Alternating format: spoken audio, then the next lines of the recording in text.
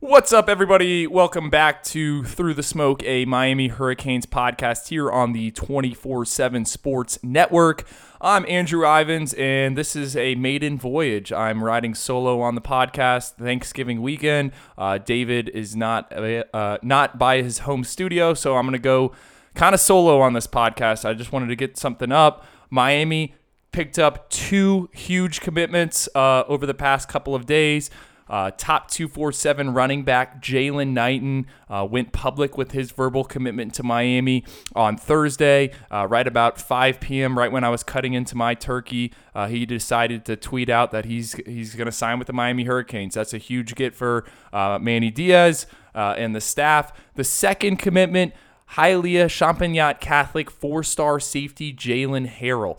He decided to announce on Black Friday that he too is going to be a Miami Hurricane. Both guys are planning to sign with Miami during next month's early signing period. So again, I'm going solo here. It's a little bit different. I just kind of wanted to give some backstory on each recruitment. Let's start first with Jaylan Knighton. So Jaylan Knighton is a top 247 running back at a Deerfield Beach High School.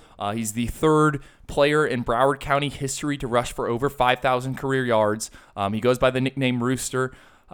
Miami has been recruiting him for over 2 years now. I actually remember the first time he visited Miami. It was for that Notre Dame game, the infamous Notre Dame game 2 years ago. I remember Miami got him in for that game, and one of the staffers told me that he was a big deal, and I really didn't know who he was at the time. So fast forward to this summer, Miami was in it. So was Ohio State. So was Florida State. Knighton ends up committing to Florida State. Looks pretty solid on that commitment. Miami was secretly behind the scenes, kind of chipping away. Eric Hickson did an excellent job of keeping in contact. Then Willie Taggart gets fired after Miami goes into Tallahassee and wins that game. And the next day, Knighton decides to open his recruitment back up. Now, most fans, a lot of quote-unquote insiders thought Florida was going to be the team to beat just because Knighton visited Florida that next Saturday, so a couple days after he decommitted. But what I reported is that his parents were actually at Miami that day. They were at the Miami game. That was Miami versus Louisville. That was the Louisville game. And then Miami got him out to campus the next Monday for an unofficial visit with the family. And from what I gathered and what Jaylan told me, everyone went home, they talked it over, and then they ended up calling Manny Diaz a couple Thursday nights ago, and the decision was made to commit to Miami. So you saw Manny tweet out the flag, the TNM. Knighton went silent with that commitment, so he was one of those silent commitments. He watched them lose to FIU. I don't think he was at the game, but the next night he was at practice, and then he stuck by his pledge. I think there was a lot of situations and scenarios. Some people thought maybe those silence wouldn't be as strong as they once were, but Jaylan stuck by his word, and he announced on Friday. So in terms of a player, what I think with Rooster, to be honest, I've thought Rooster was good. I've never been a guy who thinks he's maybe elite. I'm not saying he's not a talented prospect. Obviously, he's an Under Armour All-American. He's all that. But I've been kind of waiting for a moment for him to take over a game. And I saw that this past Friday. It depends when you're listening on this. At Vero Beach, he ran for 2 touchdowns and 98 yards against Vero Beach, a Vero Beach team that's very good. And the thing that I came away from that game is he's a very talented, or I should say, he's not a big back, but he's physical. And he'll hit you, he'll truck you. And where I think he fits in very well for Miami's offense is he's very good in the screen game. And Deerfield Beach doesn't do that a lot with him, but I think that's an area where Miami will try to get him involved, much like we see with Cam Harris and DJ Dallas. I mean, if you guys have watched Dan Enos' offensive system this year, you know that they're really quick to throw it to those running backs. So I think this is a good take. A lot of people are asking me, is this thing over? Is this a done deal? I think so. We'll see. Miami probably can't afford to lose to Duke.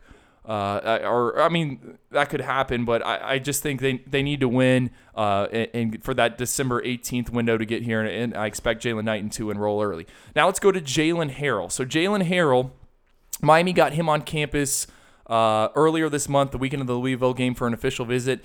He's a former Florida State commit, just like Jalen Knighton. Everything went excellent on that official visit. He didn't tell the staff he was coming or anything like that. I know there's been some rumors out there that he might have committed. He left kind of thinking that he was going to talk things over with his parents. That happened. He actually committed to Miami hours before the FIU game. He called Ephraim Banda, the safeties coach / co-defensive coordinator, and Manny Diaz, and said that he was in. Manny sent out the bat signal, put that out there, and everything was looking good. Jalen ended up going to the game. He actually bought his own ticket, went with some of his high school teammates, and then he saw what we're all kind of questioning, that loss to FIU. So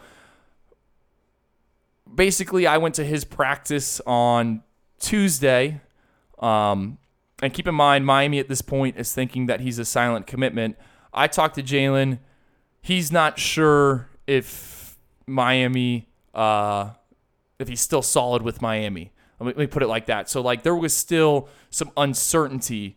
There was still some work left on the table. And Miami somehow, I don't know if he and his parents talked about it on Thanksgiving dinner, but he didn't know that he was for sure going to go public with his decision until Friday. So that's why I kind of held off my crystal ball forecast. I know a lot of people have wondered why I wasn't. The reason I didn't put that crystal ball in on Saturday, I was asked not to put it in. And then when I was going to go put it in on Tuesday, that's when he told me he wasn't sure if he was still committed to Miami. So big win for the Hurricanes, I think. I love Jalen Harrell. A lot of people have asked me what do I see in him. He's a big-bodied kid. So he played his first 3 years of high school football at Miami Central, transferred to Hialeah Champagnat Catholic, which is one of the more talented 2A programs in the state of Florida. It's the same school that produced Greg Russo. He's a big-bodied safety. He could do a lot of different things for the Hurricanes. Like, he's the comparison I've been using is Derwin James a little bit. Like, he's got that Derwin James type frame. I'm not saying he's Derwin James. I mean, Derwin James was a first-round draft pick, but he's a big body like that. And I don't think really Miami has that in the safety room. When you kind of piece him together in this entire class, like, I think he's probably the best defensive back that is currently committed to Miami. I was a big Darren Branch fan. He's obviously decommitted, but I would rank him probably Jalen Harrell, number one. I would actually put Brian Balaam, number two. Then I would go Marcus Clark, and then Keyshawn Washington. I'm missing a guy or two. So, again, two big commitments for Miami. Very impressive from this staff. You go and lose to FIU, and you somehow figure out how to get these guys on board. So sorry if this was an awkward, weird podcast. I'm kind of all over the place. Holidays are here. My family's at the house. You know, I'm going solo, but I just wanted to give some backstory. We should be back on Monday. David should be back on the podcast, and we'll kind of go from there. So if you're a Miami Hurricanes fan, enjoy the weekend, and we'll talk to you guys next time.